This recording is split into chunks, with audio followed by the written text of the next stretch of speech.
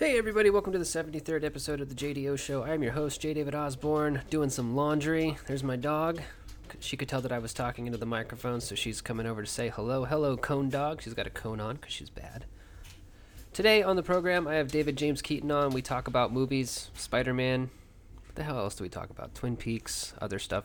Pretty soon, I'm going to get back to interviewing different authors. It's been kind of a while since I did the interview format. Almost a month maybe, but yeah, I'm gonna get back to it. I'm in the middle of transitioning from Portland to El Paso, Texas, so my head is kind of all over the place, but I have a few interviews lined up, so that'll be interesting. Anyway, I'm a little scatterbrained this morning, so I'm just gonna go ahead and end this intro here. Enjoy. Yeah, that's good. That's gonna work. Sweet. So the last time we spoke, it was about, what was it? Was it Alien Covenant? Or Wonder Woman. It was a Wonderful Woman. That's right. I remember now. Well, we're back. And this time we're speaking about, well, Escape from Alcatraz. But you saw Spider-Man. So we could also do the Dave has seen it, but JDO has still not seen it routine, which is a lot of fun because I really like crapping on these movies from a great height. Yeah.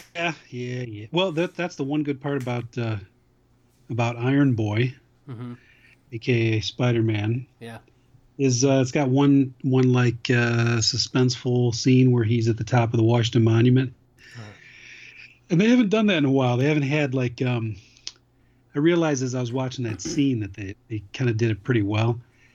They haven't done that where you ever feel that like they're in any peril when they're flying and jumping around. Because they, their powers aren't easily defined, so you never fear for them falling. But right. They gave a good impression of suspense there, because it felt like if he fell, he would die, and they filmed it really well. Like if you were stuck up there in your head, and there was limitations to what you could do. So there's one good scene in it. Yeah, it wasn't too bad. I have no strong feelings about it at all. We were trying to escape the heat wave around here, so we wanted to go to an air-conditioned theater of some kind, and it was either that or Baby Driver. And Baby Driver that preview didn't look great, and now it's starting to make sense because the real reviews are starting to creep out after all the Edgar Wright love died down, and it sounds like it's a rental. Right. No, yeah, that's the impression that I got too. I felt like there was definitely that first wave, and to be honest with you, man, like I'm so in with like all the crime people, and I know you kind of are too. I can never actually tell like who's trying to get a job now, and like who is genuinely watching movies anymore. Right. We kind of talked that way about well, I didn't think the Deuce looked that bad, but of course, like to our entire clique, like everybody's like the Deuce this is pinnacle TV right here. Like it's not going to get any better. And I mean, and to me, it doesn't look bad. It just looks like a regular TV. Like the trailer looks to me like when I watched the trailer, I said, okay, I'll watch that. Yeah, sure. Why not? See, I wasn't buying it when I saw that trailer. Now I could be proven wrong. I mean, the first season of True Detective took me totally off guard. I thought that looked like it was going to be dull as shit, and I think that's amazing TV. So maybe that's the case with this, but True Detective had a look, and this is even in the same ballpark. This looked like it looked like a cheap kind of Netflix show, and I didn't believe those people. They looked like they were rich people playing criminal. I just wasn't feeling it that much. It might surprise me. I don't know. Something that's really interesting is I'm reading a collection of essays by Mark Fisher right now called Ghosts of My Life. And Fisher was kind of an interesting guy. I guess he wrote this blog called K-Punk since like 2007. And so he was sort of this cultural critic type. He's a British dude. And he actually ended up killing himself a few months before the book was released. He got really depressed and like committed suicide or whatever. But in the book, he talks about something called hauntology, which is like a longing for a lost future, which he tries to distinguish from nostalgia. But so there's a lot of talk in the book about like stuff from the past and stuff from the future, and he uses a lot of pop culture to to kind of talk about. But anyway, long story short, one of the essays in the book is about the movie Tinker Tailor Soldier Spy. Oh yeah, which is he contrasts with this 1970s BBC production of it with Alec Guinness, right? So he's basically comparing Gary Oldman's portrayal of Smiley with Alec Guinness's portrayal, right? Mm-hmm. And he said something in there that I've always kind of thought, but I've never been able to put my finger on, and that is that people in the 70s like looked different than people do today. Like their faces looked different if you look at picture, and it could, yeah, oh definitely, it could be, the quality of picture, etc. But really, when you look at people, they'll have, because hipster fashion has kind of brought back like the pervy mustache and the weird hair and stuff. Right, but their faces don't fit. They got the baby faces. Right. And so that essay. Oh, you're blowing my mind here, dude. This makes total sense, and this is just another one of those things that's conspiring to make it so that I'm forever not able to like what people like. Right. Well, I mean, I guess to kind of wrap that thread up, it's like what Fisher, he obviously liked the 1970s version of Tinker Tailor, because he basically said that Alec Guinness's sort of fat, schlubby, but kind of worn out looking portrayal of Smiley is kind of in contrast to, Gary Oldman being like wiry and, there's a kind of a digressive thread where they talk about how they tried to make Gary Oldman kind of like sexless because he's a cuck. He like his wife bangs a bunch of other dudes, right? You finally used that word correctly. I did. I've never heard that. But basically, his whole point is that you can't exactly pull these things off because there's something qualitatively different about the way people's faces were actually structured back then. Yeah, no, that makes total sense, dude. There was an episode of Penn and Teller Bullshit. You ever watch that show? I did, yeah. There was a really good episode of that. Actually, I don't remember what episode. I'm conflating a couple episodes, but they were talking about what people used to look like, and they showed this slow zoom on this model type looking guy's face, and let check out this guy's face, and then they pull back and they're like, why does he look like a model? Look at those cheekbones, why does he look so good? And they pan back and he's standing in some dust bowl, and they're like, because he's starving. And it was some dude from like the 40s or something, right?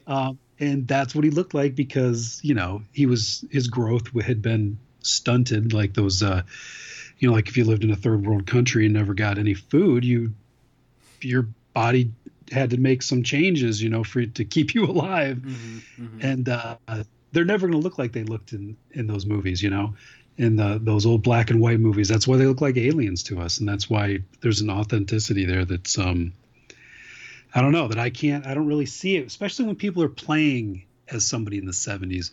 Or more to the point. And also, they also say that there was, I mean, it's more noticeable in the 50s, but there were just completely different speech patterns that we can't quite recreate. Oh, yeah, that weird fake English accent that the rich people did. Mm-hmm. You see that in every movie. What the hell was that? What the hell was that guy's name who Buckley, William F. Buckley, his voice, he had that kind of thing going on, right?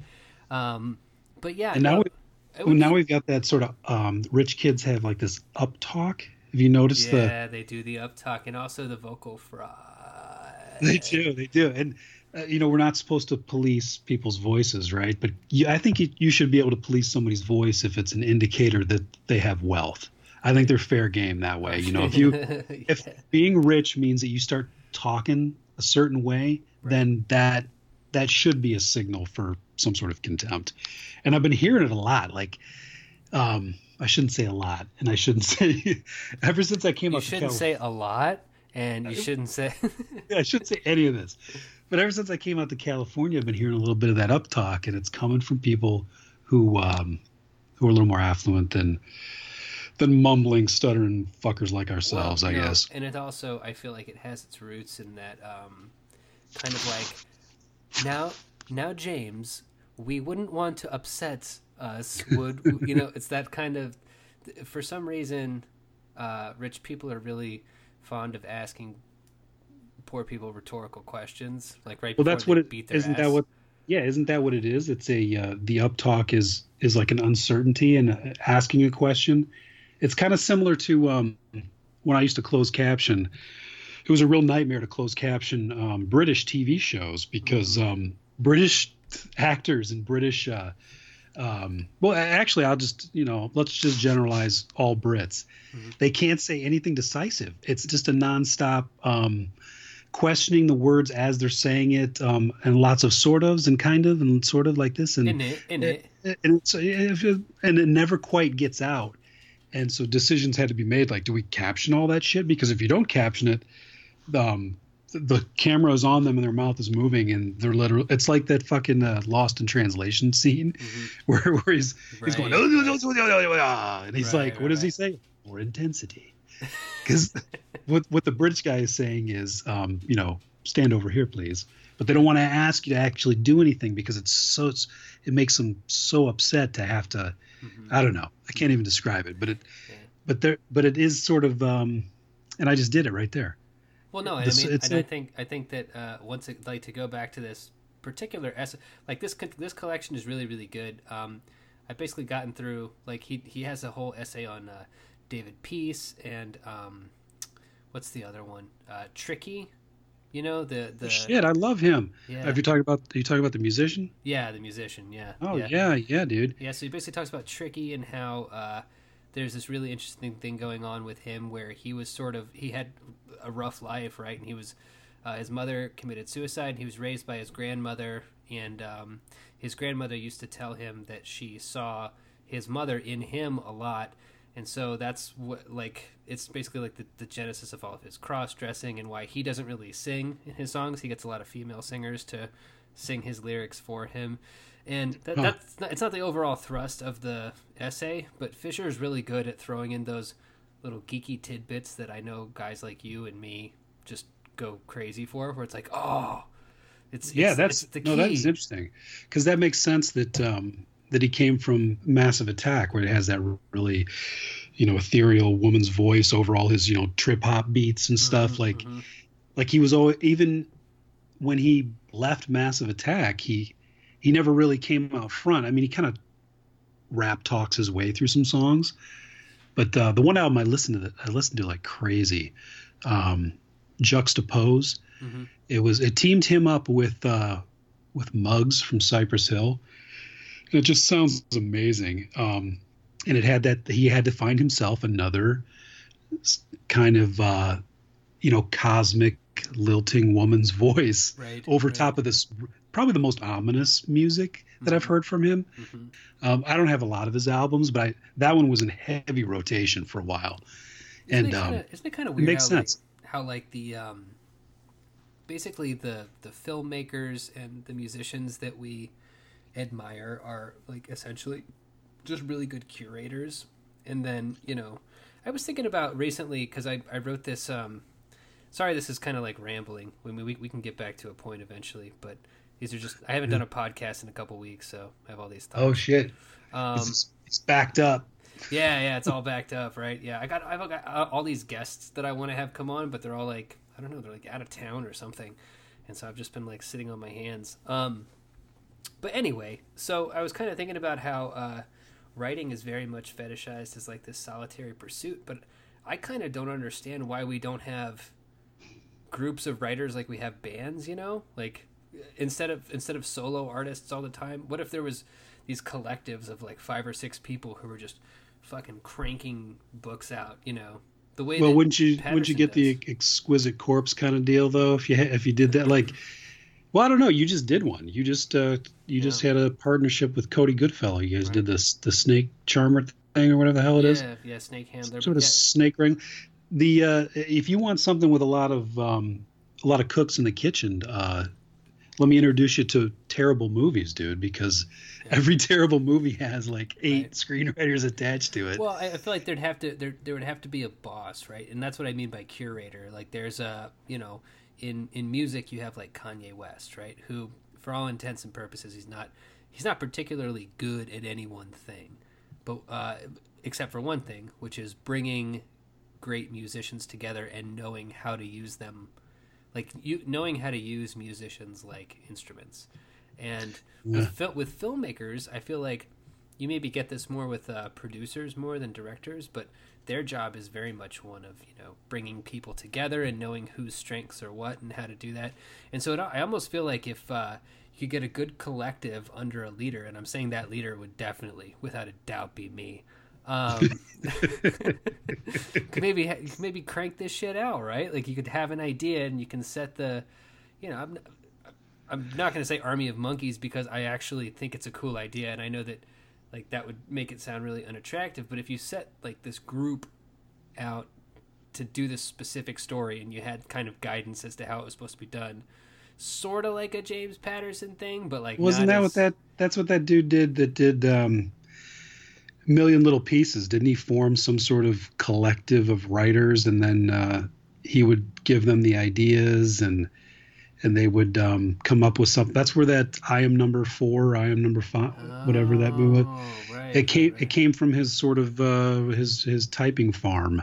Sweet. But then they kind of revolted because they said he wasn't paying him enough, Right. But I think he had a similar idea where he thought I should just sit at the top here and let them hammer it out because I'm an idea man, right? Right. He's like Michael Keaton in Night Shift. I'm an idea man, Chuck. And I don't know if it really worked for him, but yeah, I don't know. Speaking of a lot of writers, though, this Spider-Man had at least 6. Ooh. At least 6, maybe more. Now, what do you think's going on with that, and the fact that with TV shows you have writers' rooms? Like, why does it work in one and like it's an indication of disaster for a movie? Well, I don't know how or where this new Spider-Man came from, but I'm guessing that back when I was writing screenplays and not selling them, somebody said that if you see on the screen the word "and" or the symbol for "and," it'll indicate whether they worked together or whether it was passed on to a different group of people. I don't know if I'm remembering that wrong or if that's not true, but so if you see it where it has, it says Cody Goodfellow and J. David Osborne, then it has the little and symbol, and then it has 2 more pairs of names. The idea there is the 2 people worked on it, then they passed it to 2 other people. Okay, right. And that way you sort of get the idea when you see that stack of names. You could quickly assess who touched it last, I guess. Right. And that's maybe who's to blame. But then I don't know. The guy that was in Freaks and Geeks that played the little kid, he was one of the writers on the new Spider-Man. Whoa. And it had the other Freaks and Geeks guy in it. So and they were towards the bottom of the stack of names. So I'm guessing that that was their way of putting that teen flavor back into it, right? Because like Tobey Maguire and that other dude looked like they were only in their early 40s when they were playing Spider-Man. So this was a way to make it look like a kid again. Dude, you know what's so, like, as a side note, I heard recently about Leonardo DiCaprio's Pussy Posse. Have you heard of this? No, but I'm scared of where it's going. Is this like his entourage? Yeah, bro. In like the 90s, he had something called the Pussy Posse, and it was him, and Tobey Maguire, and guess who else? Shit. I'm trying to think of somebody funny looking and it's David nerdy. Blaine. It was David Blaine, the magician. The initial thing that made me think it was so funny was learning that Tobey Maguire was in that, because he's just such a he's a person who looks like a dog, and he looks like an old man. Yeah. I will say I liked his Spider-Man movies better than these newer ones, but and they say that a hero can save us. And that's part of it right there. That's part of the reason. You like that? You like that Nickelback? Well, this new one, they threw in a bunch of, I guess their idea of what teens are listening to now includes the Ramones. Who would have thought? Yeah. The teens are into the Ramones, and they love them. It was clearly the favorite songs of the last 2 people that touched the script. It's like it was like Killing the worst... Joke and the Misfits. Yeah. Oh my God! Have you ever seen the movie Elizabethtown? Oh God! Does that hold on? Give me just a second. Is that the one with Orlando Bloom and Kirsten Dunst? Yes, Yes, yes. I have seen that, and I don't know why, but yes, I Oh have. my God. Cameron Crowe is probably the worst example of somebody That's who it is. Yeah, who yeah, just says, here's my favorite songs, and now I'm going to try to, you know, drape a movie over it. yeah. And even if the songs don't really fit, and then when they play the trailer for it, everybody starts chiming in. They're like, oh my God, that's my favorite song. It's like it's everybody's favorite song. Like everybody liked Salisbury Hill for a while. You weren't cracking the case that Mm-hmm. you listened to Salisbury Hill, but My heart go well, boom, boom. This is just gonna be yeah, the David karaoke hour. exactly. Last one, we had a lot of impressions, so this one there should be a lot of singing. I could do impressions too. My name is Cameron Crowe. I don't know what Cameron Crowe sounds like. Well, Elizabethtown has I don't know if you remember it. It has the longest montage of music I've ever seen in a movie, Yes, yes, I remember where this. Yes. you could tell he was just sweating over how do I get this mixtape in here. He's like, Mm-hmm. wait, what if the character gives her a mixtape? And then Yes. and then it's like this album of you have to go to all these particular sites and and you have to listen to a particular song while you're looking at it. And the songs are all My Morning Jacket and Wilco or whatever. And it's all just whatever Cameron Crowe was into. And Sure. it just felt so artificial, like it wasn't really part of any. I wonder if we had actually liked the music, if that movie would have resonated Oh, differently. I Like actually kind of liked it. I'm a big hypocrite because I bought a couple of those albums when I heard Oh, it. really? Yeah. I just didn't believe for a minute that was. Well, I guess I'm two layers deep here. I didn't believe for a minute that it was the fictional universe I should have. I believed that it was actually reality, and I was looking at Cameron Crowe's recording Mm-hmm. of all the mixtapes he gives to actresses with Right. instructions on, gaze at this particular thing, and as you listen to side 2 of Summer Teeth. But Dude, speaking of disasters, did you see the news that Quentin Tarantino is I working did. on a movie about the Manson murders? I did. I'm Bro. all about that. That's going to be Yes. now. It could go a couple different ways, right? Does that mean that he's going to do like he did in Inglourious Bastards, and Manson will be killed by Sharon Tate, who doesn't die even though she was stabbed, but she was pregnant. It's all very Kill Bill, isn't it? Yeah, no. Oh, dude, I didn't even think about it that way, but you're right. It does have. It's Yeah. it's like a sad. It's like if Kill Bill was 5 minutes long. Oh no. But, Yeah, it could get if he was smart, it would be nice and gritty and I mean it would look like the opening credits to Devil's Rejects. That would look great. Mhm. But I just have the feeling it's going to be kind of pulpy and insane. I mean, Tarantino's insane right now, right? He's gone nuts. Well, you can look at it. You can see it because he's got the same hair as Kyle MacLachlan in Twin Peaks, the evil Kyle And MacLachlan. the same look. He's got the same look on his face. Yeah. They actually look very similar, except Quentin Tarantino is just the goddamn ugliest human being that has ever. He's the video store troll, right? But so you can just look at him and see that he's actually kind of has the David Carradine thing going on right now, where it's almost like he's channeling David Carradine, right? Yeah, I can see that. But I yeah, think- no, I don't. Has he said crazy shit lately? I haven't even noticed. No, I guess I'm basing his insanity on mostly just Inglourious Bastards and Hateful Eight. Mhm. That his I mean, if you look at Pulp Fiction now, it almost plays like a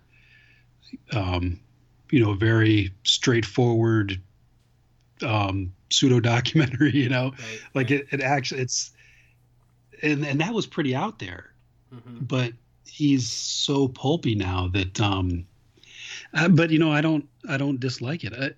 All his characters talk in speeches, and the violence is so over the top. Like in Django, people are just erupting gallons and gallons of blood. But Yeah, that movie rules though.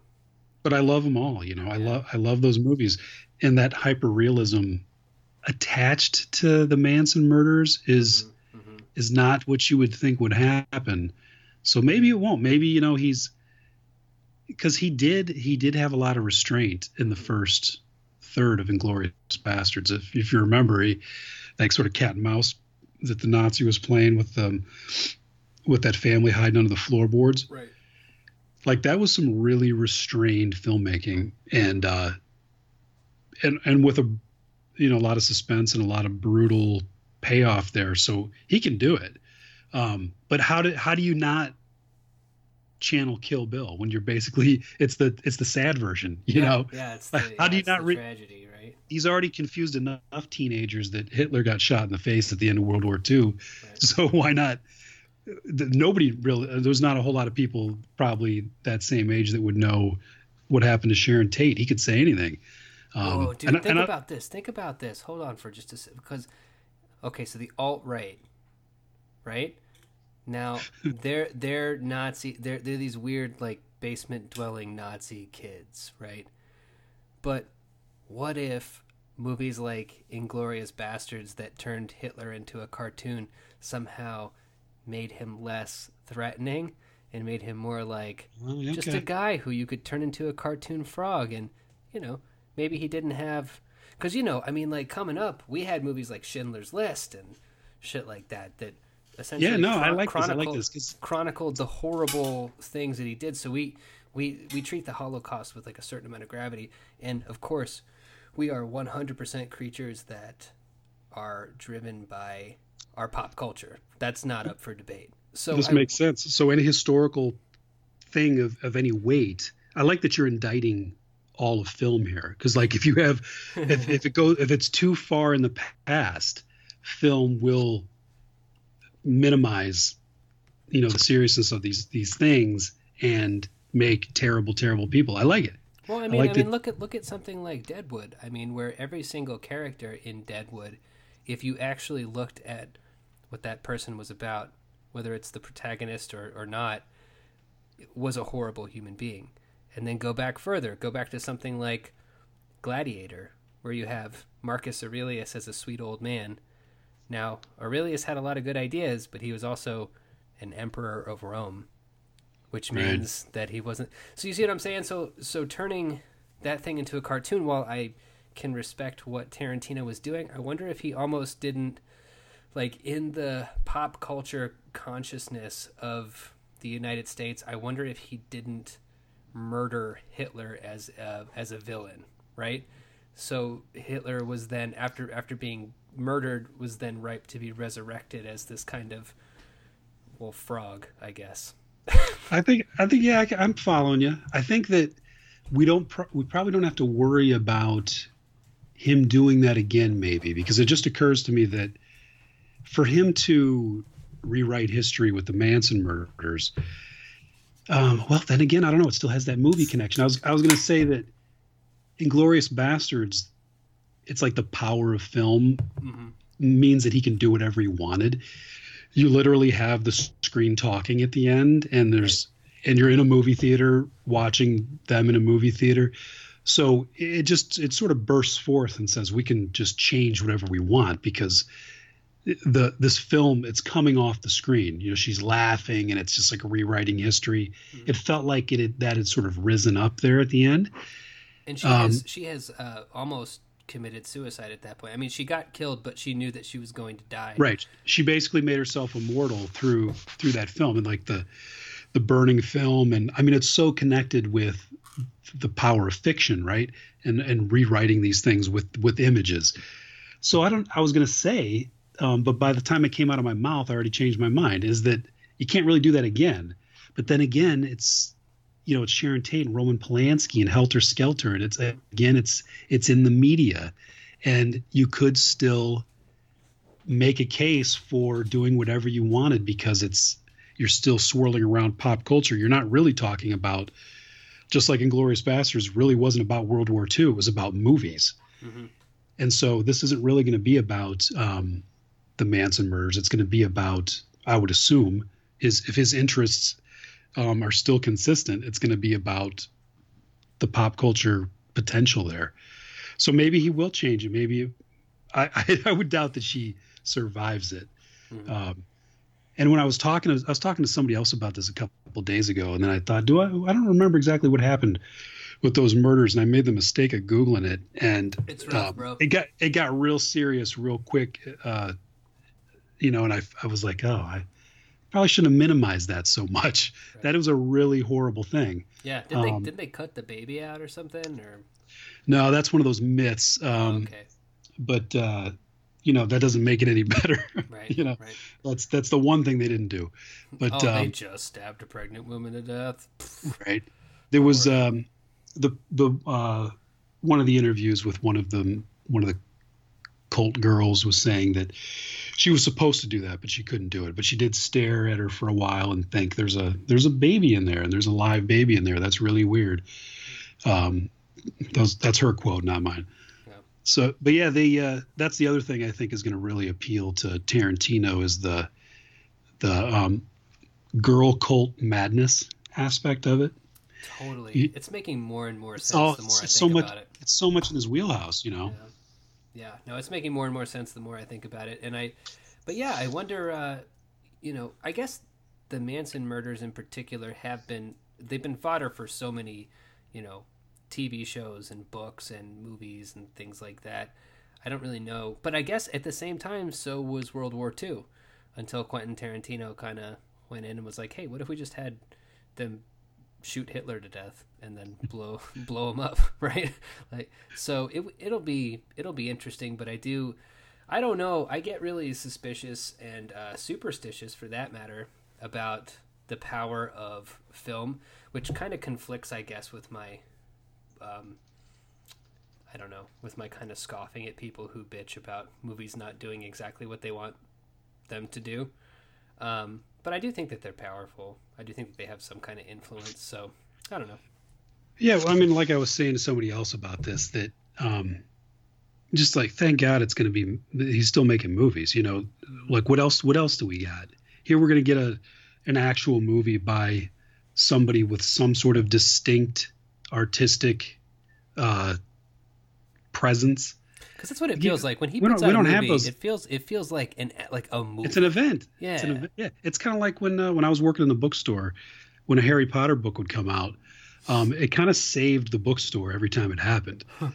like we're always creeping forward with, sales are down, push those gift cards, and then a new Harry Potter book would come out, and we got to have a big Harry Potter release party, and the lines were down the parking lot.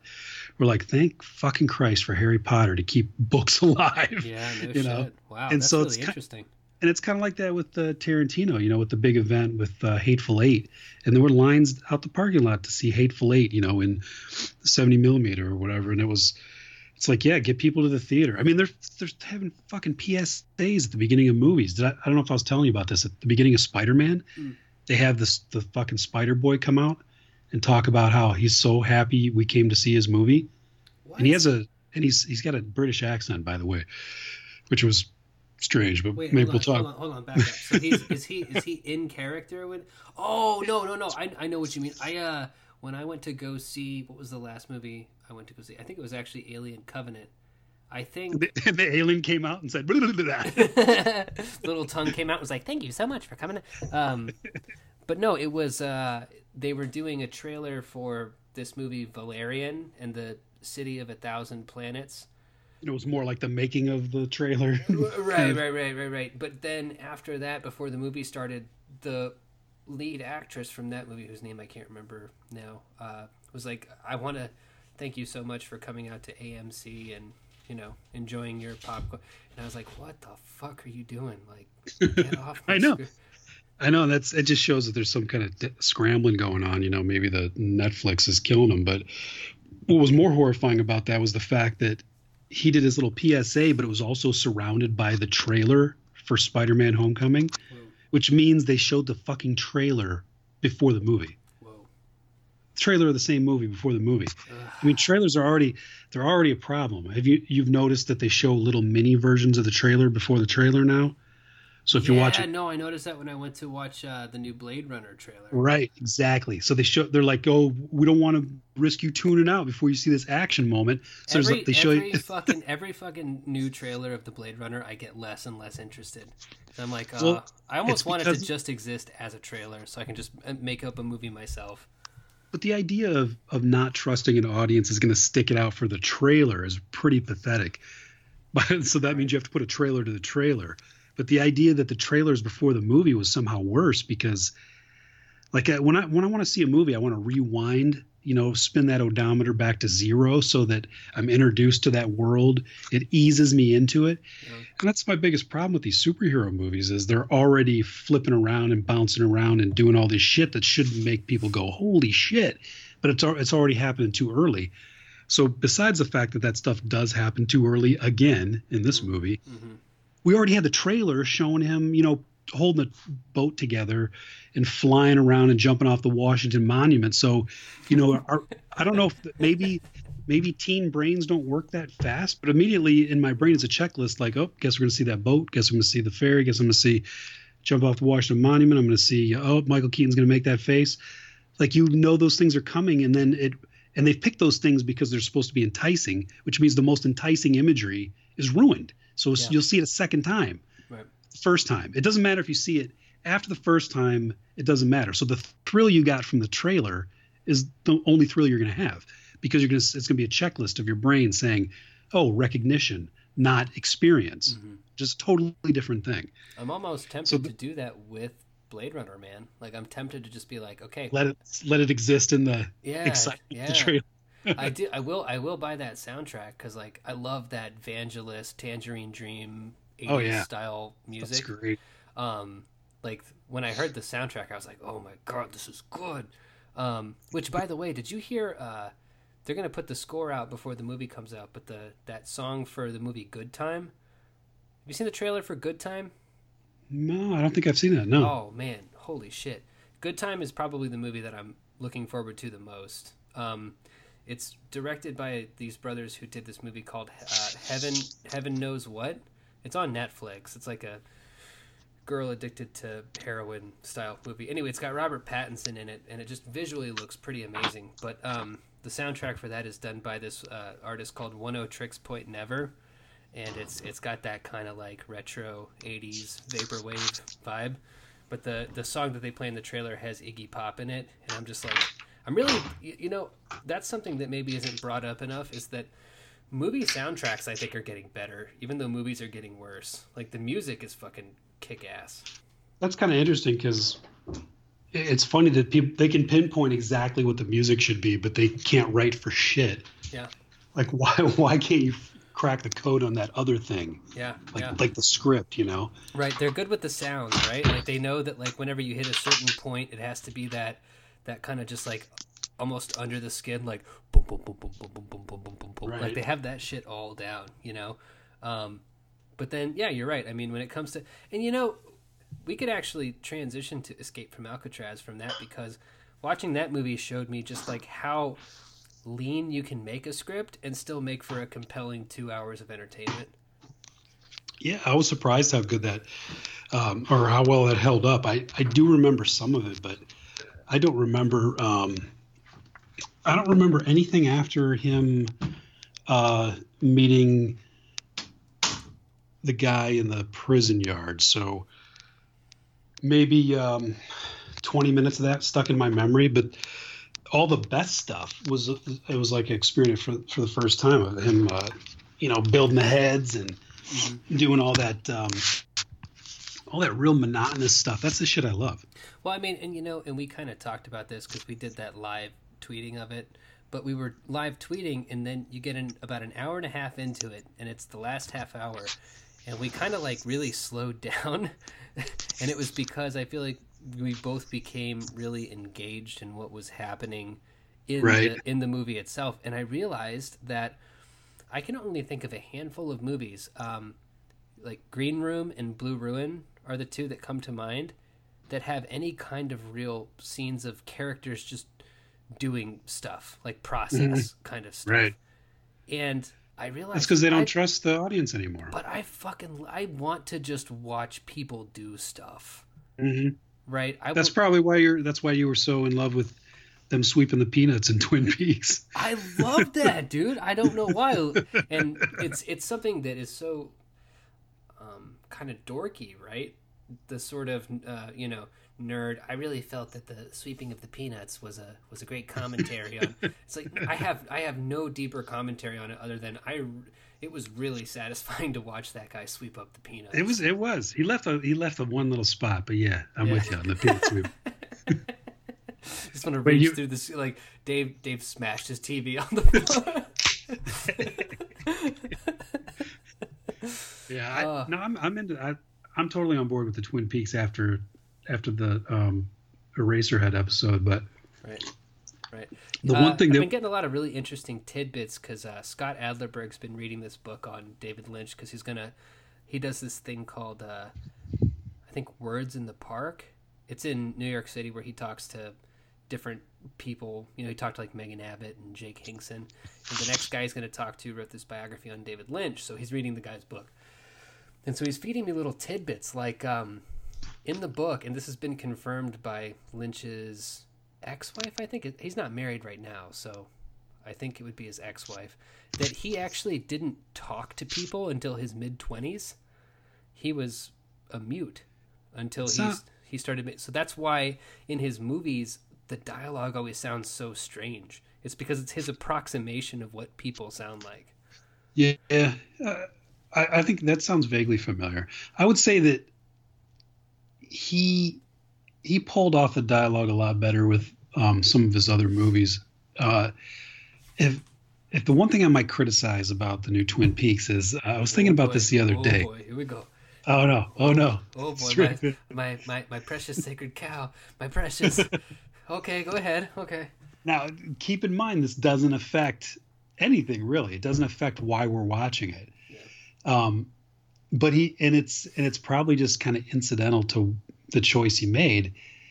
He's not really getting good performances out of anybody. Like, and because there are a bunch of ciphers and aliens to him, so it doesn't necessarily matter. What the fuck? No, I'm just kidding. Go ahead. I don't.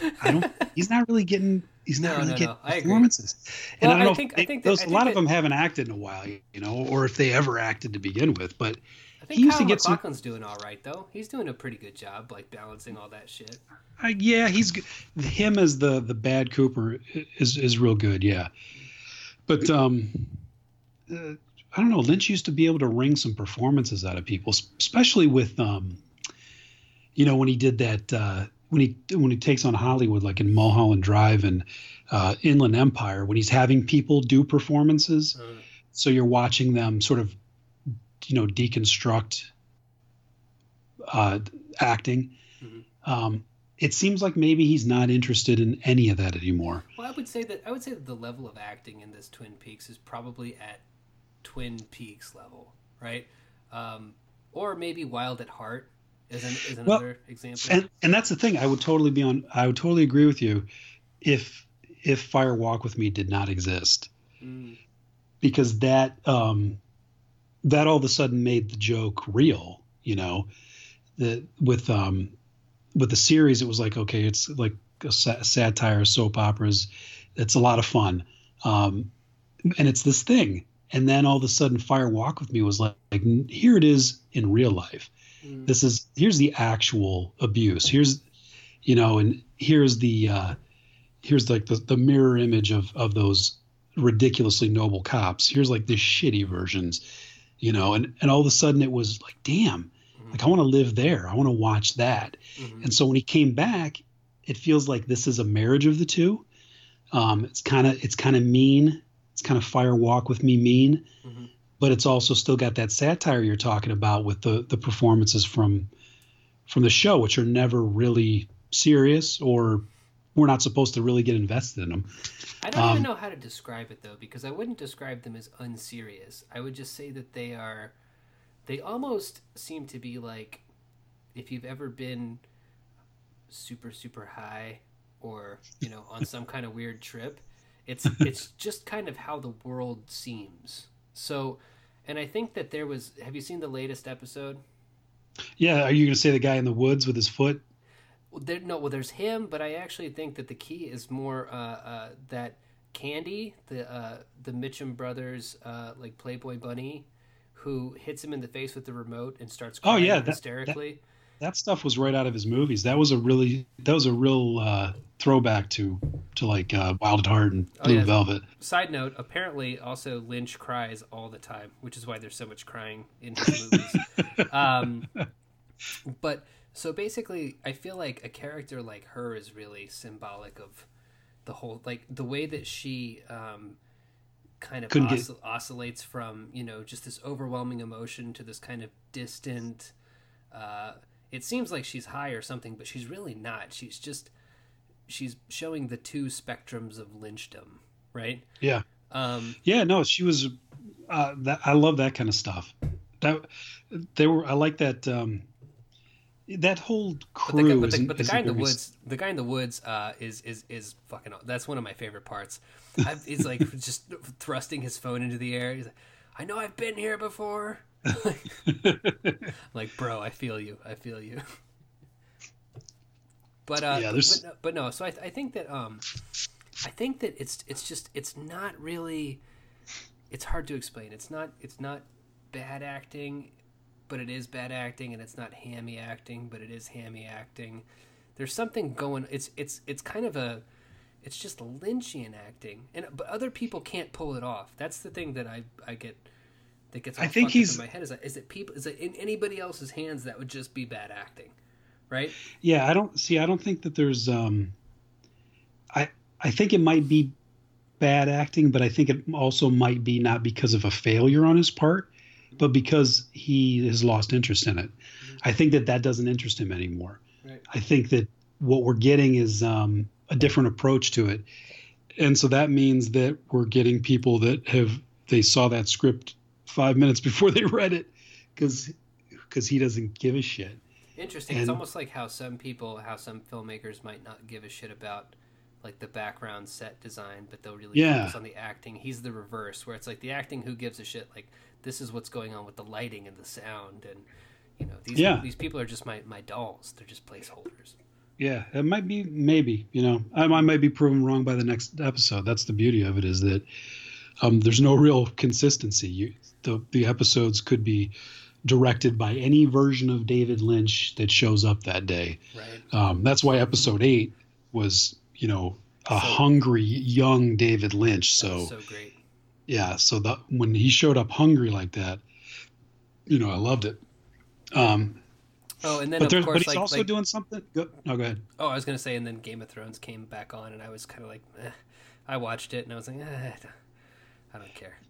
Yeah. What I was gonna say is he has. I noticed the other night he's got, and this is also kind of incidental to the fact that you bring in all these people from 25 years ago that were on the show, but I've never seen a collection of so many gray-headed old people. Mm-hmm.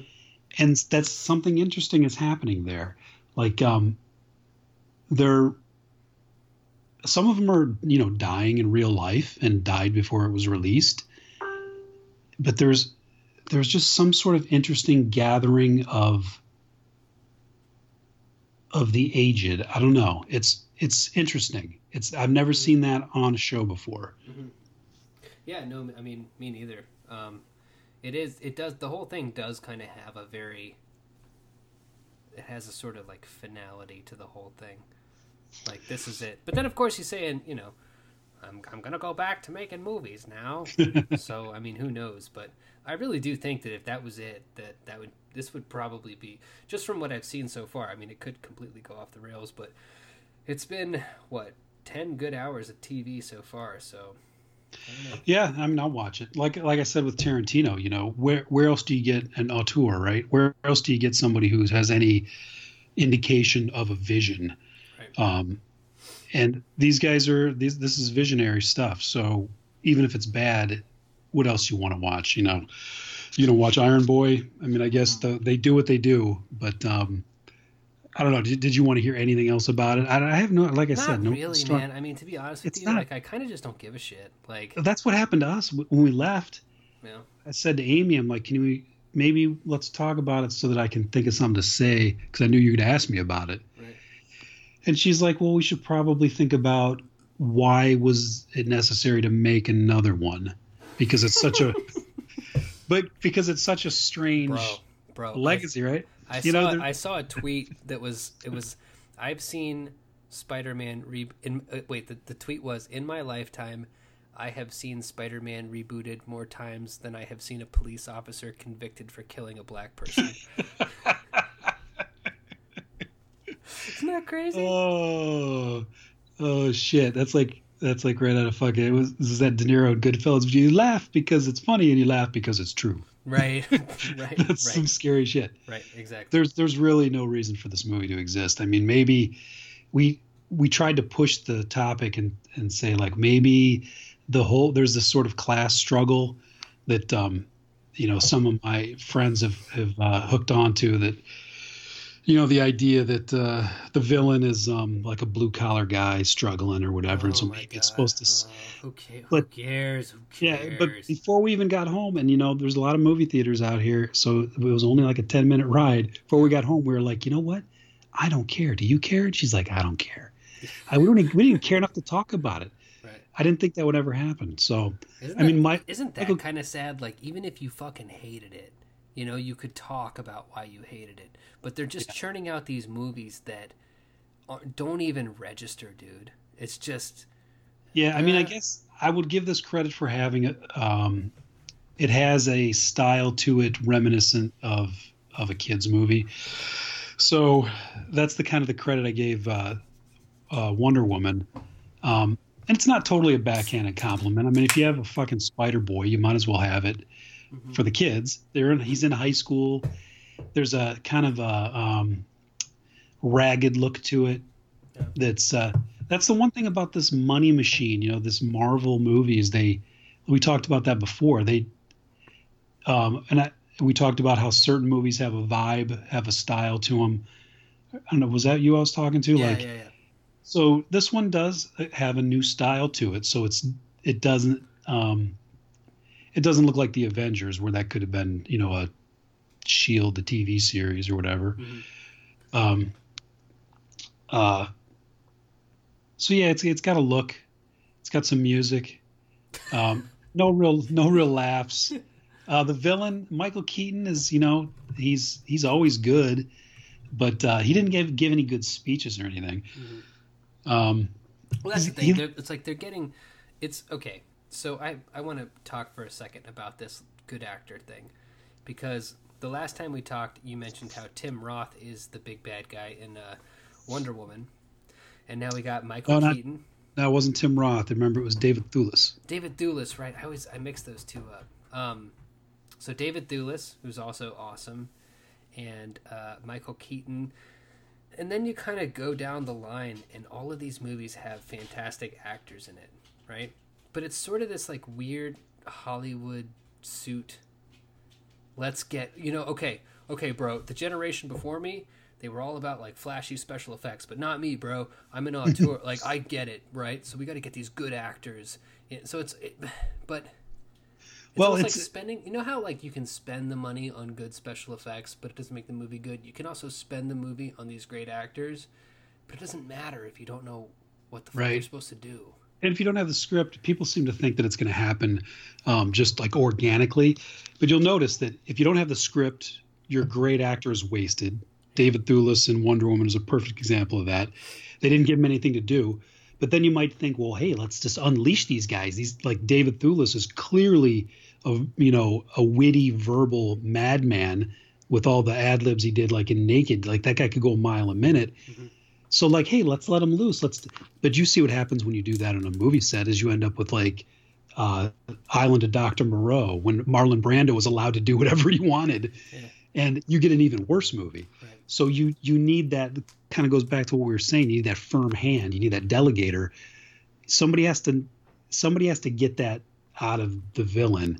And I think this is something I've been complaining about for like the past year is, a movie's only as good as its villain, and these villains aren't cutting it, man. There's, what happened to those big speeches? What happened to some, choose some scenery? Like, Michael Keaton literally has his hair sticking straight up, and he's stomping around and killing his underlings, and it, probably look good on paper, but he doesn't say anything interesting.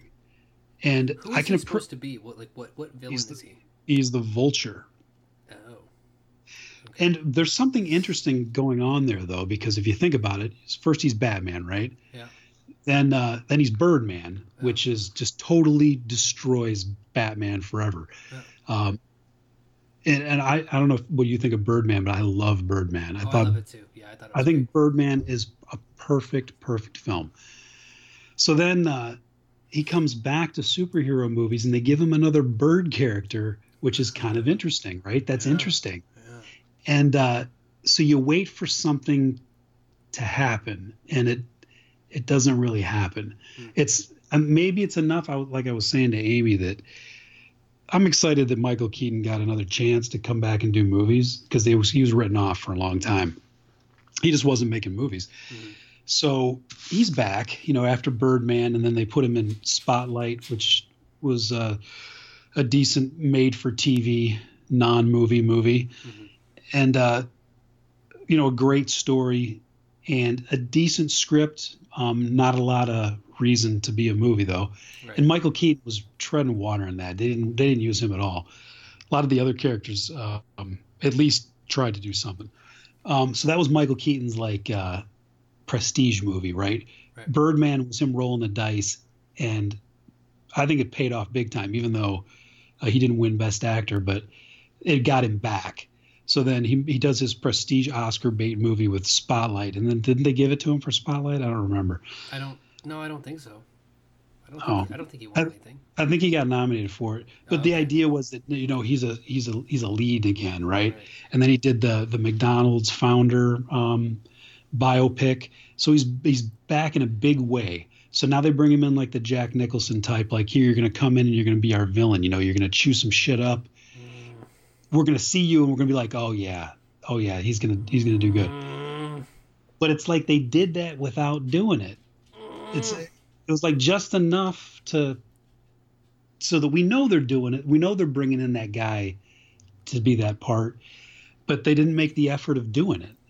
I don't know how to put it into words, but it's consistently like they understand things on a surface level.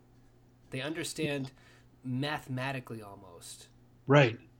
Yeah. Heath Ledger was the Joker. Okay, so we got this really weird and think about how method actory guy. Yeah. And think about how well that worked. That worked so well in The Dark Knight, because think about those speeches. Like, people are quoting him all day long. But think about this, man, and like, this is the perfect example of what I'm talking about. So Heath Ledger actually freaked people out because when he died and they went through his apartment, he had a whole shrine built to the Joker. Like, really creepy shit, like pictures cut out and books on the Joker and all the Batman comics and things about 1920s era clowns and carnies and shit like that. So fast forward to Suicide Squad, and you got Jared Leto, and he's mailing Will Smith a used condom, and he's crazy, so he's super twisted, right? But that to me almost works as a perfect metaphor for what I'm talking about. There's this realness to like Heath Ledger, and then there's this sort of facsimile of that same process in what Leto was trying to do. Oh, definitely. Because if you think about what Heath Ledger does, then, and it was brilliant how they deciphered that, is that he has the good lines, right? He has a lot of good lines that he's saying, but he's also so grounded that if he didn't look like that, he would be a very simple creature. Yeah. And that's even part of the appeal of that character. Like when Alfred explains like how you can't really do anything with him because there's nothing really there to like, you're not battling a master plan, And then it, like, what's so brilliant about that too is that it cuts to the Joker driving a car with his head out the window like a dog. Right. Just enjoying the breeze. Yeah, and that movie is so phenomenal, man. He's essentially you'd love it because of the dog imagery. He is a dog. The dogs are all through that. The fish hook theory comes all the way around though, and now people are like, Dark Knight sucked or whatever. You know what I mean? Like, how it always comes around, and they're like, actually, it wasn't that good. No, that movie was fucking. That movie is top to bottom phenomenal. Now, the sequel's not that villain, good, but that movie is good. I'll give the two sequels. I think are I like Dark Knight and I like Dark Knight Rises because of the villains. I think the villains are home runs, both of them. Those are memorable guys. Lots of speeches. I love the villain speeches. Lots of zingers. Lots of hands-on crazy shit. I'll give somebody $10 right now if they can quote me a line from Iron Boy that Michael Keaton says. Right. There's not a single line. There's not a single line that I can remember. He's like he's the scary dad. Bring my daughter home on time when he takes her to prom. That's the big moment, I think. I don't know. I don't remember. Maybe there's a line. I don't know. There's something to be said too. I think that a lot of the Marvel movies are so self-aware and so wink, wink, nudge, nudge. DC took the completely wrong lessons, which I just outlined with the Suicide Squad thing, with trying to make their shit too gritty and serious. But Nolan just treated it not with I don't think Nolan treated it with seriousness. He just treated it like it was a real world. And I feel like in both the Marvel colorful, tongue-in-cheek, and also, which is better than the DC super grim, whatever, they're both being approached like their worlds with a tone, and it felt like Nolan was just making a movie that he felt was real, even though it's not. It's completely absurd, but he treated it like it was real. Right. That's why when the Marvel movies bring in that cosmic supernatural stuff, it's kind of an uneasy fit. But it like this movie is sort of has that realism thing going, but it's that Iron Man realism, right? So every single device is so complicated and tech heavy. I don't know if you know. Have you seen how the suit is in this? Like, it's a robot. Yeah, I saw that he had built it in the goddamn Civil War thing. Hold that thought 1 second. I'm gonna pee. I'll be right back. Okay.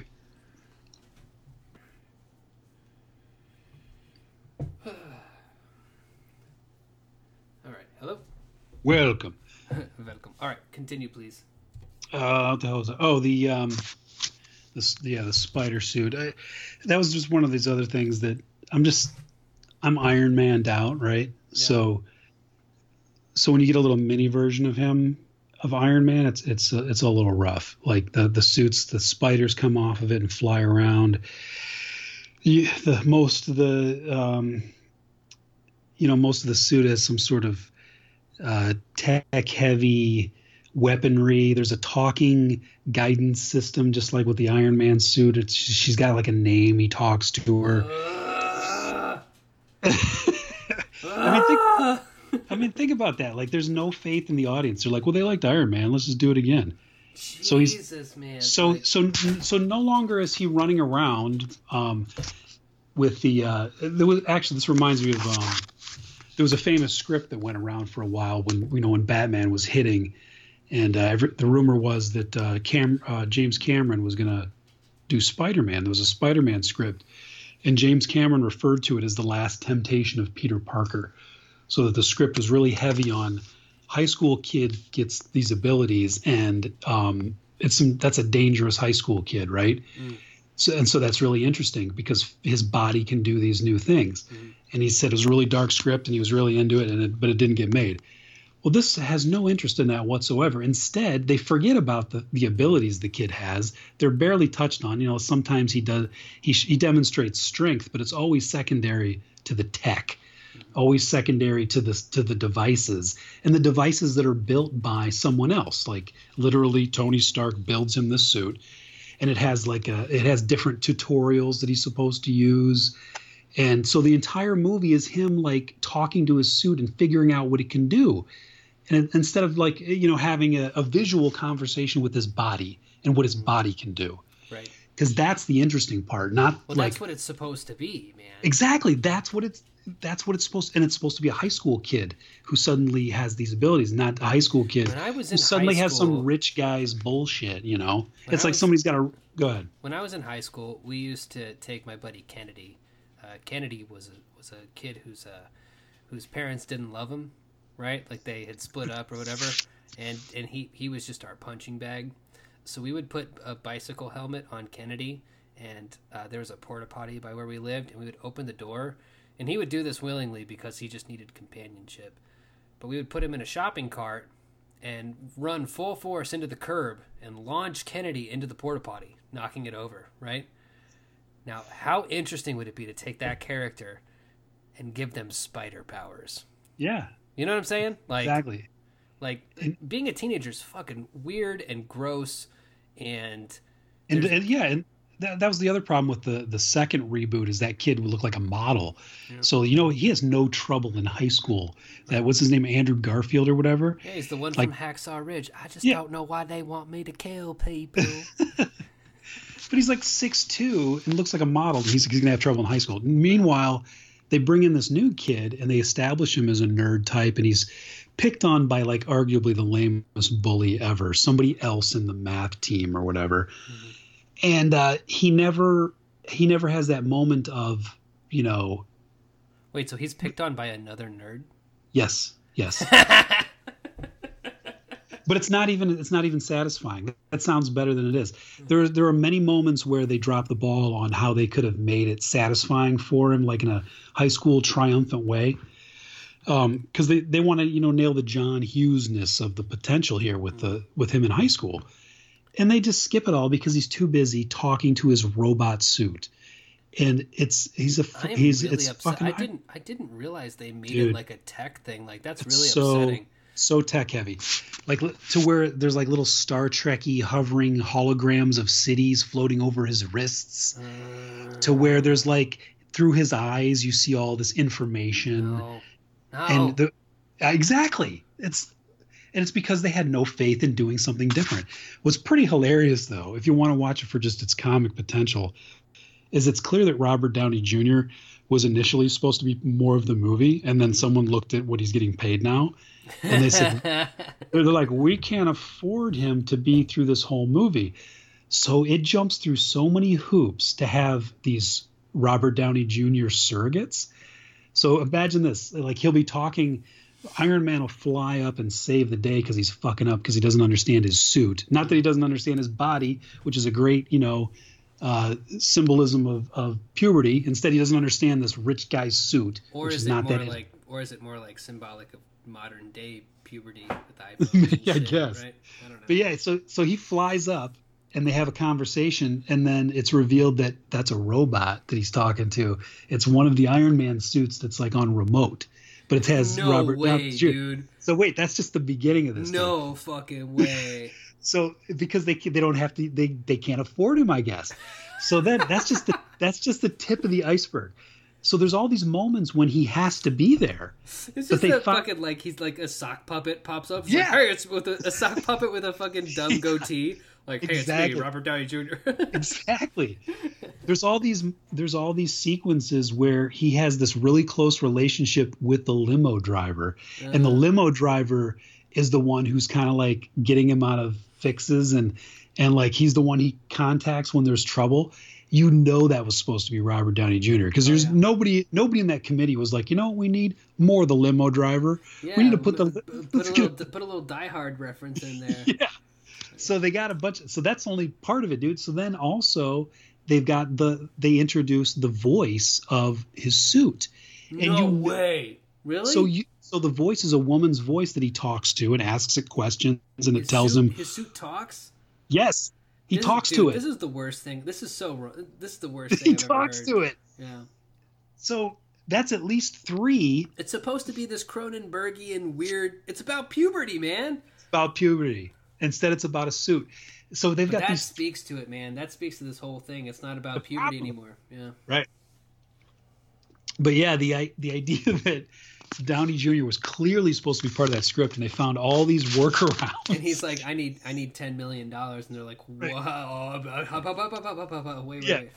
And so when he does show up, it's kind of like George Romero died recently, so everybody's revisiting all his movies. And Land of the Dead everybody's pretending to be a huge Romero fan. Anyway, well, they're also pretending that Land of the Dead was perfect, and that was that movie wasn't great.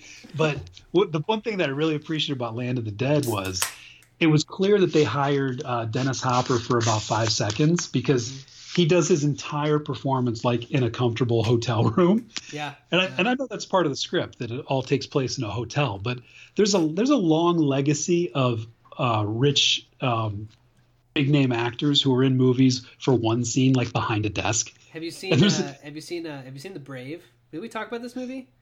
You did last time, but I haven't seen it. Is there a big name sitting behind a desk? Marlon Brando's in a wheelchair. Exactly.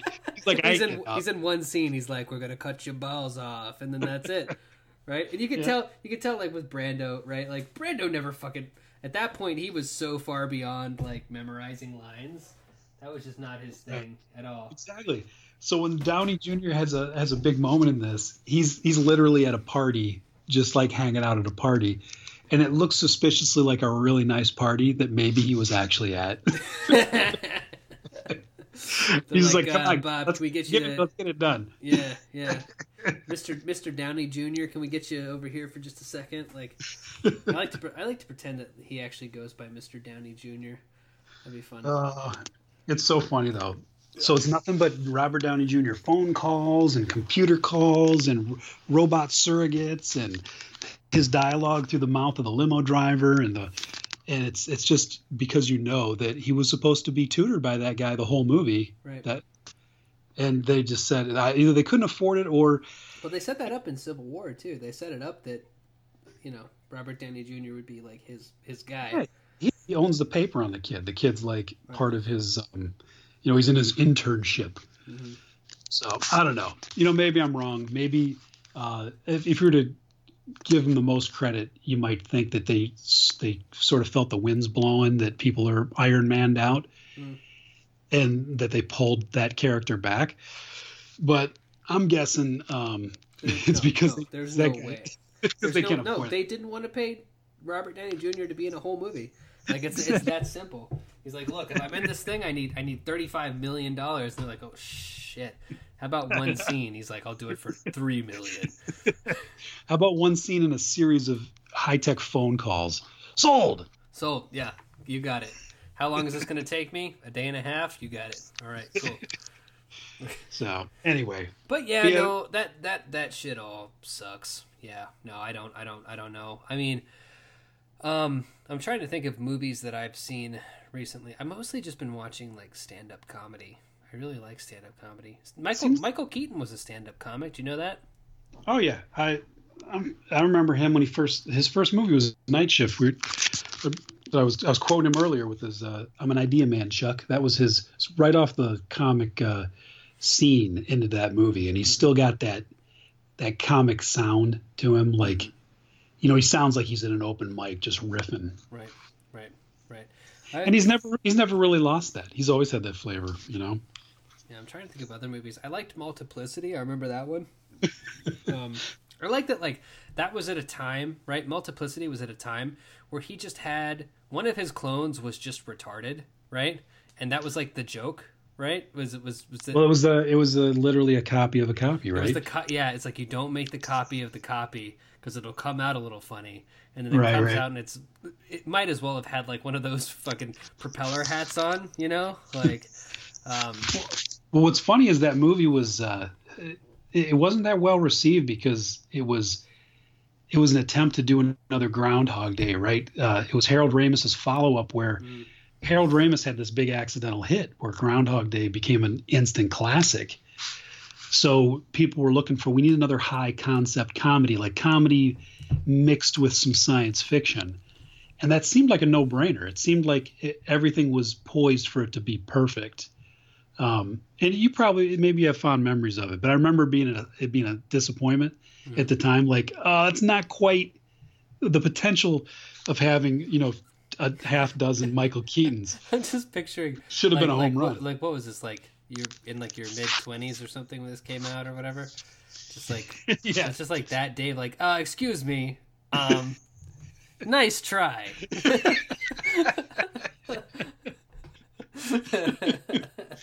Well, it's funny. I got some Miramax movies to watch. Yeah, so exactly. Excuse me. But back in Toledo, Ohio, where I was living when that came out, there was a What's Toledo like, by the way? Is it cool? It's like a kind of smaller Detroit, little like not or well, it's probably closer to Cleveland. It's way smaller than Detroit. Is it not bad, or like it's like It doesn't whatever, have or... the history of Cleveland in it, so it's I don't know, but it's conducive to creativity because you got to find shit to do there. Right. It's not as in bad a state as Flint. Mm-hmm. It's not as doesn't have the culture touchstones like Ann Arbor. It doesn't have the Rock and Roll Hall of Fame like Cleveland, but it's kind of similar to them. But God damn it, it's Toledo. It's T-Town, man. We had the Toledo Mud Hens. But there was a radio commercial. This guy was selling appliances, and his name was Steve. So he took a clip from Multiplicity where you remember the copy of the copy keeps calling everybody Steve, even though their names aren't Steve. Uh-huh. He's like, "Hi, Steve," every time somebody comes in the room. Uh-huh. So this radio commercial back in Toledo, back in the 80s, would be like, "Hi, Steve," or in the early 90s. And they just looped that "Hi, Steve," so it was burned into my brain. Jesus Christ! So you can see how that also sort of lowered the respect for that particular movie. Because every time I turn on, they used to do that. They used to do that with The Mask. Like wherever when I lived in Oklahoma as a kid, when The Mask came out, like it would be one of those things like Monday, somebody stop me. Too many deals. Yeah. It's time to PART. Why? Because we got them sales. Anyway. Shit. Anyway. So yes, what we were going to talk about? What was the idea of this particular podcast? We're going to talk about. I don't know. We were going to talk about Escape from Alcatraz, but really, there's not much to riff on because I just kind of liked it. You know? Yeah. Plus, I was telling you about that. Some dude on Twitter got all mad at me for saying the wrong thing about where that collection idea came from. Was I talking to you about that? Wait, no. Please rehash. I don't remember. Oh, shit. So some fucking dude. There was some interview about hard sentences. Yeah. Oh, dude, do it. Let's put this dude on blast. Let's go. I'm not going to do that because somebody else. Let's go. Somebody else was telling me that I misread that whole conversation and that they were actually joking with me. Okay. I can't tell anymore of what's a joke. I don't know. In my old age, it all seems so serious. So when he started saying these things, I thought, I kind of like went 0 to 60 a little quick, but it reminded me of what I'm going to get, the point I'm going to get to in a second. But to sum up, basically, there was an interview where somebody asked, "Where did you get the idea to put together the collection Hard Sentences about Alcatraz?" And I said I went on the Alcatraz tour, and it was amazing. And when it was over, we went into the gift shop, and the whole time I'm thinking there really needs to be something to like encapsulate this experience. Maybe it's in the gift shop. And in the gift shop, I started looking at all the books, and I saw that there weren't a whole lot of books. That in the gift shop they had a pretty shitty selection. So by the end of the day, me and my wife and her sister and her sister's husband and their friends had brainstormed the idea for putting together a collection of short stories based on Alcatraz. So I basically answered the question by saying I went into the gift shop and there wasn't a whole lot there. So this guy on Twitter is like, "Nice research trail, jerk." I'm like, "What? Are you serious?" And then I said, "Well, there's not a whole lot out there about Alcatraz as far as movies. I'm really into movies." Who was this? Somebody that we know? No, I don't know him. No, okay. So I'm gonna let you finish, but I just have to interject this really fast, which is that on Facebook I add a lot of people who I don't really know, and I've had to back off a lot because it seems like everybody read this book, The Game. Remember the book The Game by Neil Strauss? Where it's like, no, but I think I know where this is going. If you want to get a hot chick, you gotta neg her. Yeah, right? you're getting exactly. Right. You have to go in and like say something fucked up, and they'll be like, "Ooh, took me down a notch. Now we're friends." And I get that shit all the time on my Facebook. And what's so funny is that like people do this to me like daily, and as soon as I see it, I'm just like, I hate you forever. Like we're never gonna be friends. That's what was so weird about it, because I even went back and looked at what I had said in that interview because it seemed like maybe I made it seem like I was doing a serious project and researching Alcatraz. But no, I literally said I walked into the gift shop and said, hey, I'd like to sell a book in the gift shop. They don't got shit here. Mm-hmm. I mean, it was that simple. So I had moved into a conversation about movies and saying my main source of interest is movies. And that I can tell you without any hesitation, because the guy was like, there is a long history of Alcatraz literature and film out there. Okay. And I said, you know what, dude? There isn't. There might be as far as books, but first of all, there's very little fiction because I did research that. And there's no movies. And I was pretty sure I was right when I said it, because that's the key, is being pretty sure you're right when you declare something. Right. So right. I have since looked, and I'm glad to be vindicated. There aren't any fucking Alcatraz movies, and I knew that when I said it, because Escape from Alcatraz and The Rock, that's about it, dude. Yeah. You know what else there is? There's, from the 60s, you've got Birdman of Alcatraz with Burt Lancaster. Okay, it's not an accurate portrayal, but it's sort of well known. But I think it's more well known because everybody knows about the Birdman of Alcatraz, who really didn't have birds of Alcatraz. It's one of those things about like the scarcity, right? Like the scarcity of it makes the ones that do exist really kind of pop. Yeah, right? and so if you're like, there's no Alcatraz movies, people are like, well, Escape from Alcatraz and The Rock, and you're like, okay, and exactly, and that's what I said crickets, to him. Crickets. I said, if you can name me another Alcatraz movie without Googling, knock yourself out. I don't think you can do it, because the only ones that are left are it's kind of a stretch to say Point Blank is an Alcatraz movie, but there is a sequence that features Alcatraz pretty heavily, and Alcatraz is kind of burned into that movie. So I would say that sort of counts, but it's not really about Alcatraz, and it's after it's closed too. So, but okay, I'll give him Point Blank. After that, there ain't shit. Right. Murder in the First, the fucking Kevin Bacon movie from the 90s. It's kind of tough too. That doesn't count. It's kind of X-Men. Tough too, and like I think what like a short story collection can do that a movie couldn't do is that besides the Anglin brothers and Frank Morris, like people didn't make it out of Alcatraz, right? So there's not a lot of compelling movie shit that could go on there, because if you make a movie about a prison, people are going to escape. That's why. I mean, thinking about it, that's why there's so much trouble making another Alcatraz movie. Because what do you got? You've got the potential to use it has been used about as good as you can use it. I think that The Rock is kind of a dumbass movie, but it was enjoyable at the time. Fuck off. That movie rules. It's fucking stupid. Have you watched it lately? No, to be honest. But Doug, exactly. Doug, I watched that thing like 18 times as a kid. Like I was like 12 years old. That movie. When does go home and fuck the prom queen? And I was like, right. I want to fuck the prom queen. Exactly. And I'm not going to take that away from young Dave. Young Dave, enjoy it. But if you watched it now, you'd say, wow, that does not hold up. Right. But my point is that they used it beautifully, which is Alcatraz is closed. So let's use it. A tour group gets kidnapped and held there. They get to use the environment of it. They get to use the like myth of it. And so that used it well. The only other thing you can do is tell the story of the one escape, and they did that already with Clint Eastwood. Right. After that, what else can you do with it? Right. You know what I'm saying? Because like you just said, the compelling stories all happened before those guys got there, because those guys got there and slowly died. Mm-hmm. Like, you ever going to tell the Al Capone story? Yeah, right. In Alcatraz? Right. Now, Nick Corpin does in our book. Mm-hmm. He does visit because you can get in and out, right? Like you got a lot of Al Capone stories though, right? We got a ton of them in the slush pile, yeah, because people wanted it, but that's because their brains were clouded by Al Capone's. They Googled it, and it's famous prisoners, and Al Capone came up to the top. Mm-hmm.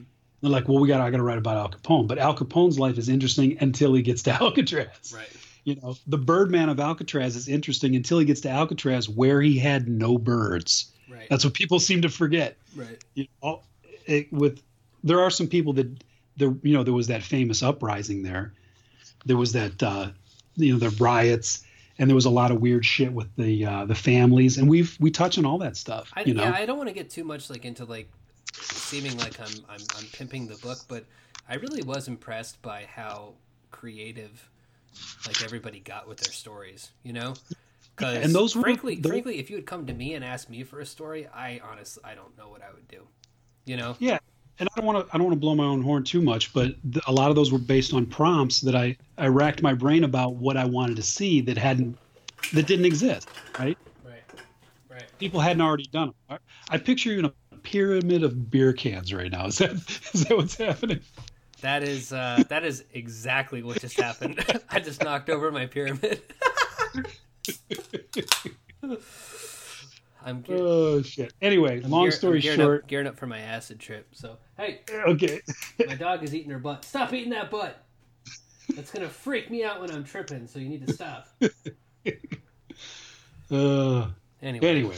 So yeah, what we're gonna do is we're gonna put this podcast on that Great Jones Street. We should probably give a shout to them since we've taken over their Twitter feed. Yeah, that thing is cool. What is that? Is that a like a net? I get the impression it's like a Netflix type thing for stories. Yeah, it's like an app you put on your phone and you can pull up fiction. What I'm trying to do is rotate a lot of the hard sentences people that also have stories at Great Jones Street, so that it can kind of cross-pollinate. People that like one will check out the other. Mm-hmm. Mm-hmm. So that's cool. So I'm hoping like in the next couple days to get Carrie Laban. Is it Laban, however you pronounce it? I always pronounce it Laban in my head, but I've never met her in real life, so I don't know. I met her, but I don't think we said her last name. Mm-hmm. Yeah, it's funny. Like that rarely happens, right? It's like yeah. My name is David Keaton. Hello. Exactly. Yeah. But she just won the Shirley Jackson Award for her short story. No shit, that's badass. So I want to remind people that she's got a story in hard sentences because, and she also has one at Great Jones Street. But hers is kind of porny. It's like one of the explicit ones. Mm-hmm. Right. It would be nice if I could promote her other story, but I have to figure out that website yet. But the other thing I meant to tell you is I did that Goodreads giveaway of hard sentences. Was it worthless? It's fucking worthless, dude. No, it's totally. I've done it with a few books. Did we do it with Last Projector? I can't remember. Yeah, but usually you find out afterwards that it's worthless because you don't get shit from it. Uh-huh. This time I started to notice because I started, I've got it. I'm sitting there watching the clock when the contest runs out to watch people entering it. Yeah. And if you go to their feed, you can see when they entered it. So this is the second time this has happened. Like I've discovered some sort of fucking scam. This dude entered it 1 minute before he won. So that's the second time I've seen that happen. What? So a guy sets up an account like a month ago, it says, and he's entered like 20 contests, and he seems to, I don't know if he won the other ones, but I'm going to assume he did, because I think he's got some sort of hacking shit going on, because it says, if you go to his timeline, it says entered Goodreads giveaway at, like 11:59 on this date. And that's like 1 minute before it ends. And then he wins. So is it just basing it based on the last person who signed up for it, or what? No, I think there must be some sort of hackery going on there. Like, I don't think that he's figured anything out. What kind of fucking dumbass hacker is getting free books? Well, that's another thing. So I look at it. The guy's got 0 reviews, but he has he's entered, a shit ton of giveaways, and let's say for sake of argument, he wins all of them. So I think maybe they just sell them on eBay. I don't know. It's weird. No, it's weird. That's weird, man. I mean, I don't. But it might be. I do not doubt what you're saying, but I don't see the end game. I don't know. Maybe let's say that it's a bot, and let's say there's 100 of them. Yeah. Let's say that now there's a warehouse of books. I don't know. So I sent Goodreads an email that sounded about as unhinged as the explanation I just gave you. So to explain, just take a picture of the fucking cork board on your wall with the red yard, yeah, with the Pepe Sylvia, yeah, and just like a picture of Matthew McConaughey from True Detective, like pointing at different.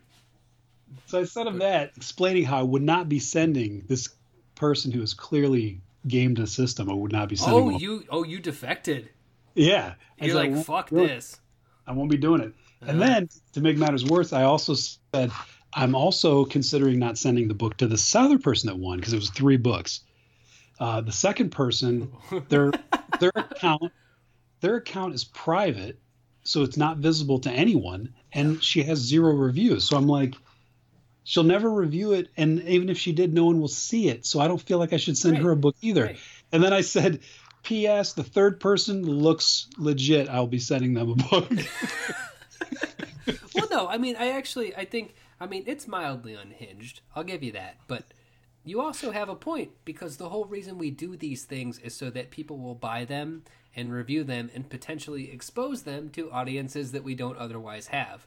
I never considered this is the fucking struggle of small presses. It's you try to get outside of your bubble, and as soon as you get outside of your bubble, you butt up against 18 different paywalls. Like, there's just paywalls everywhere. It's like, oh, gotta pay. And it's one of those things you see in crime movies all the time, where they'll go to a club and they'll be like, I'm here to do the deal, and they're like, okay, give us all your money, we're gonna go inside and we're going to come back with your drugs, And they're like, okay, well, we got to take this risk, I guess. Like, that's every single paywall in the book world. It's just pay money to this thing, and maybe the Eastern European bouncer will come back with a briefcase full of drugs. Or maybe he'll come back and say, I don't know who the fuck you are, get out of here, or I'm going to call the cops. Or that's the best scene in Mean Streets, when they do that. These guys come up to him at the beginning, and they want to. I think they want to buy fireworks. He's like, give me what you got. What do you got? He's like, got $100. He's like, all right. And then they drive away, and they're like, all right, let's go see a movie. They never come back. Yeah. But yeah, that's one thing I never considered as a possibility with the Goodreads. There's always something new. There's always a new way to fuck you up. Right. And if somebody has a private account, why would I give them a free book? Like, well, and it's also, how can you even enter one if you have a private account? It gets tough, dude. Like, we've got to start cracking down, because I gave away 25 copies of Kelby Losak's Heathenish in exchange for reviews. That was it. Like, just do the reviews by this certain date. And I think it's like floating around like 15 reviews right now, and 5 of them weren't even people I gave books to. So, I don't know. We swore we were going to cut them off after last projector. We passed around at least that many. Yeah. And people were like, "Oh yeah, I got it," and they opened it, and they're like, "This thing is 600 pages. What the fuck? This is 600 pages, and it's all italics, bro." But no, it's like I don't know. You can't ask them to. It's weird to try to get a review, but then you don't want to have a fucking bootleg site stealing your shit. All you're doing is giving it to a bootleg site anyway. Well, basically, like, I was just trying to publicly shame those people, but really, that's just the cost of doing business. To be honest, I mean, you gotta eat some shit. You don't have to eat a fucking bot. That is clearly, that's the problem. But you gotta eat like. If we had time, I would read you the email that I have that I haven't quite messaged to the bot itself. Yeah. But I've gone through so many scenarios of like what happens if Dave, this is just. Dave, are you talking to the bot right now? What if this is some mastermind and he's like, I've been looking for a little project, so I'm gonna like hijack this guy's life, But because I'm sitting here like I want to call. I got all these theories about this bot and why he wants my book so bad. You want to know my theory about you, Dave? Here's my theory about you. You were a guy that God created, because you're a big dude, right? You're a big bald guy with a beard. You got nice muscles. You're aggressive, clearly. Like, you're not afraid of confrontation. I really do feel like you were a guy who God meant to be hit over the head really, really hard. But for whatever reason, that didn't happen. So God was giving you too much of this, like, insight and intelligence, right? Like, to kind of compensate for what was going to happen when you eventually got hit over the head with, like, a heavy object. And that just never happened. So now you have all this extra brain space that you don't know what to do with, and so you're arguing with robots on Amazon.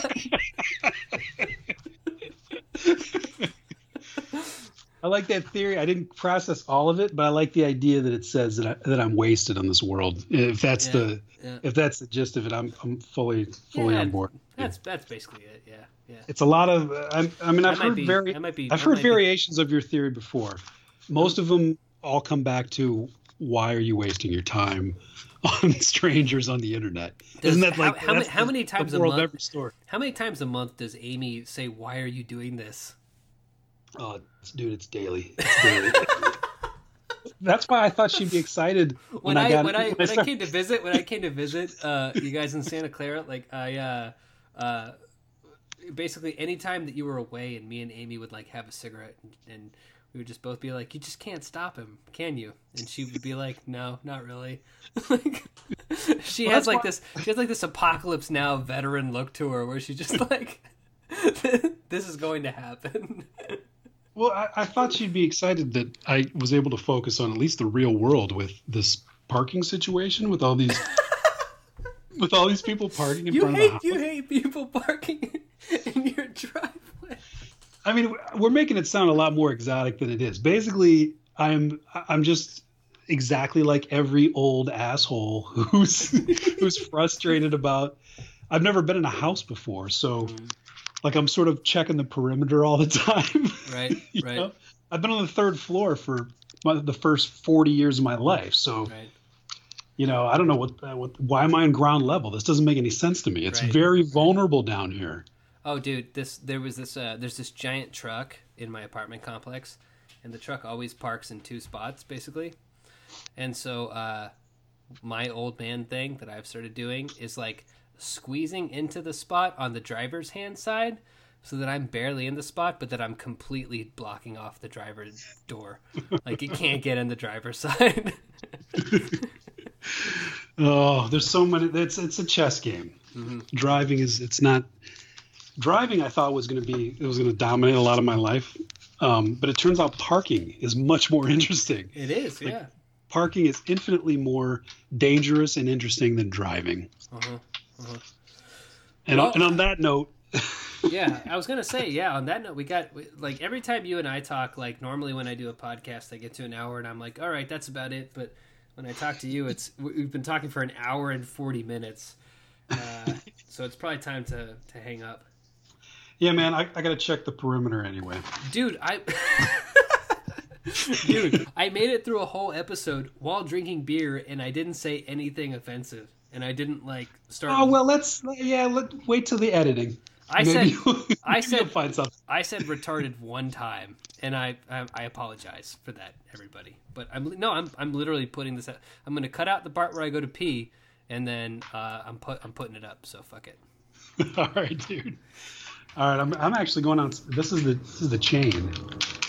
I'm actually stepping outside, holding the computer in front of my face. You going outside? I'm checking the perimeter. I'm outside. Do you have a broom? I don't, but I'm hoping something interesting will happen. Are you in your boxers? No, I am in sweat. I was picturing boxers and wife beater. No, it's worse than that. These are sweats that I've turned into shorts. All right, dude. Looks like the house is safe, so I'm gonna go. All right, cool, bud. All right, I'll talk to you later, man. All right, talk to you later. Bye.